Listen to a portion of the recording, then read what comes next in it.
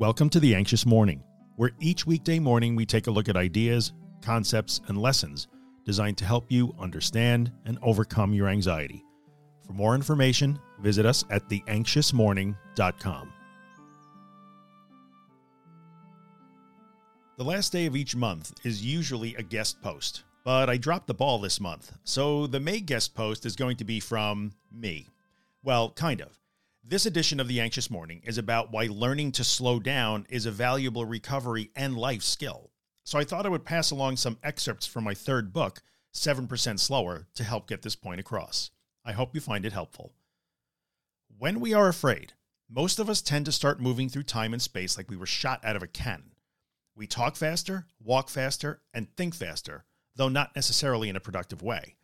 An anxious, stressed, afraid person is often easily identified by how fast they are going.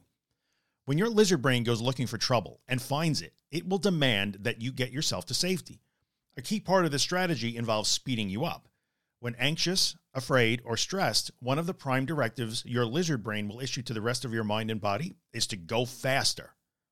Rushing and going faster are natural and baked-in aspects of the escape and avoidance response. They are attempts to get away from stressors, fear triggers, or threat responses. They are part of fight or flight. If you're going to run away from a perceived threat, going faster is an advantage. If you're going to turn and fight, being quicker and faster is an advantage. Speed improves survival performance in most cases. Automatically speeding up when anxious, afraid, or stressed was an excellent idea 30,000 years ago, when humans lived in a constant state of actual danger and under constant survival threat. But in 2022, this genius bit of evolutionary engineering has become less important. In many cases, it is causing more harm than it is preventing. Speeding up kept primitive man alive. Speeding up keeps modern man stuck in a cycle of threat scanning, false alarms, fear, stress, and anxiety. When you choose to keep rushing around in an effort to escape your discomfort and unease, you are sending an important signal to the fear center in your brain. By going faster and faster, you are shouting at your lizard brain that there really is a threat that needs dealing with. It will get that signal, conclude that it is still needed, and continue to fire danger directives at the rest of your body and brain. When your lizard brain wants you to speed up to avoid danger, but there is no danger, speeding up rewards it for being wrong. It encourages your lizard brain to keep sounding false alarms. When you disobey your lizard brain's demand for speed, when you choose to slow down instead, you are responding to that demand with language that your fear center can understand. This is relatively simple in the end. Your lizard brain needs behavioral signals and experiences to process. Acceleration signals danger. Slowing down signals that everything is okay. This is why you should learn how to slow down. Making this change in your life is an act of compassion toward your overworked fear center.